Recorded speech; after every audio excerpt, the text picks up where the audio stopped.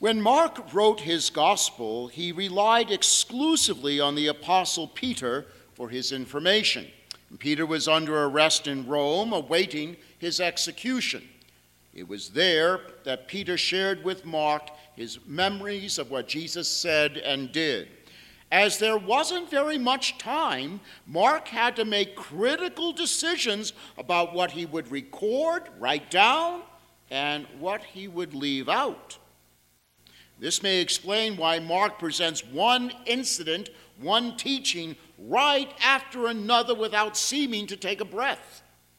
For Mark, the gospel has one overarching imperative: to proclaim that in Jesus Christ, the only Son of the living God, that kingdom of God has broken into human time and history to guide human time and history to its proper end, union with God, and there is no power that will stop it. Now, Mark begins his gospel not with an account of Jesus' birth, but in rapid-fire succession, the ministry of John the Baptist, then Jesus' baptism, then Jesus being driven into the desert by the Holy Spirit, then Jesus being tempted by Satan, and then Jesus being ministered to by angels. It is not by accident, then, that Mark's first recorded miracle is the expulsion of a demon from a man during a worship service, the Shabbos service in the synagogue at Capernaum. The exchange between the demons and Christ has much to teach us. First, it underscores what should be self-evident. Demons, fallen angels, are real. I know that offends some of the sophisticated Christians, but if you don't believe they're real, you're rather in an awkward position because you're contradicting Jesus, you're contradicting the whole of sacred scripture, and you're contradicting the whole of sacred tradition.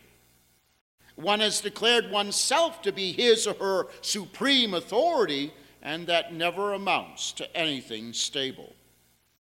Second, the demons possessed a man and were present in the synagogue during worship, telling us that they hate human beings and they hate everything that is holy.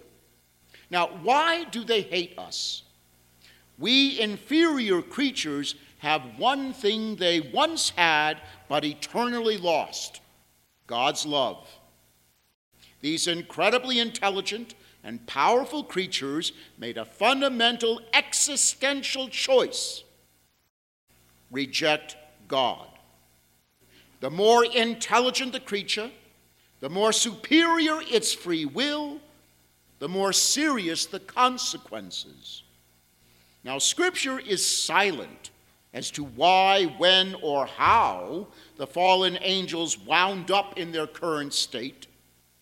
The only comments we have from Scripture are Luke chapter 10, verse 18, where Jesus is recorded as saying, "I have observed Satan fall like lightning from the sky," reaffirming that Jesus has eternally been one with the Father.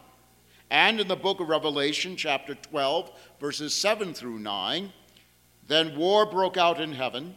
Michael and his angels battled against the dragon. The dragon and his angels fought back, but they did not prevail, and there was no longer any place for them in heaven. The huge dragon, the ancient serpent, was called the devil and Satan, who deceived the whole world, was thrown down to earth, and its angels were thrown down with it." The bottom line: the demons are creatures without hope and intensely hate us because we have hope. Unless we fall for the relentless bombardment of their temptations to give up hope, as I fear many in today's world are now doing. Demons hate whatever is holy because it's a bitter reminder of how they rejected the supremely good nature they were created with, the intimacy they had with God, and can never retrieve. I remember visiting with a Trappist monk once who said, there are more demons outside the doors of church after Mass than any place else. Personally, I think more mortal sins are committed in church parking lots. Now, third, notice the language. Jesus had just finished teaching. We do not know what he said, only that the people were spellbound by his unique authority. The unclean spirit cried out, "What have you to do with us, Jesus of Nazareth? Have you come to destroy us?" In both sentences, there is the use of the plural, us. Demons still retain their immense powers as angels. They are incorporeal creatures, not bound by the laws of space, time, and physics. There could have been many in that poor man. But then we hear, "I know who you are, the Holy One of God." Now, why shift from the plural to the singular? Well, since the good angels are in a hierarchical order, seraphim, cherubim, thrones, dominations, virtues, powers, principalities, archangels, and angels, it's reasonable to assume that so too are the demons who came from those various ranks. And here the highest ranking one speaks on behalf of the collective in a futile effort to intimidate or frighten Jesus. Fourth, notice that the demon told the truth. He properly identified Jesus as the Holy One of God. He spoke the truth, however, not as you and I do out of faith or out of love, but as a way of deceiving others by revealing who Jesus is before the time Jesus wanted. Jesus never compels belief, but wants people to come to him of their own free will. The demons wanted to sabotage Jesus by revealing his identity before the proper time, knowing it would create chaos and division in which demons revel. When demons speak the truth, their goal is always to deceive and harm us. Fifth, the demons then and today are no match for Jesus.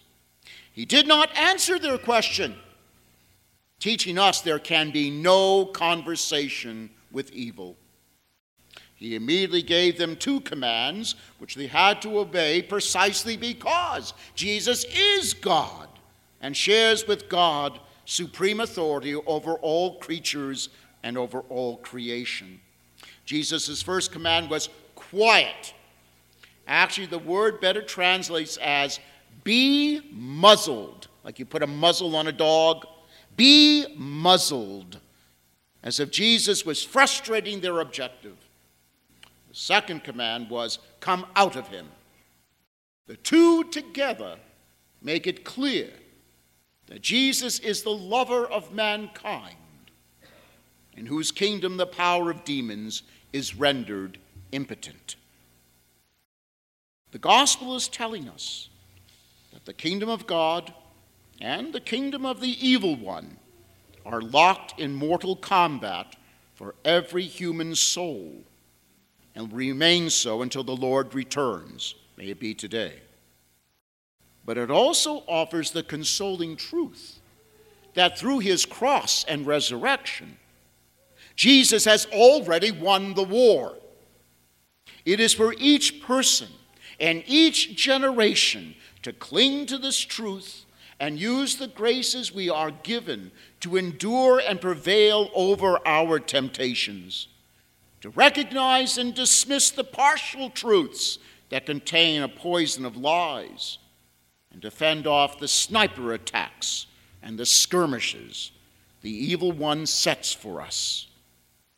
We are always given those graces to fight. The only question is, will we fight?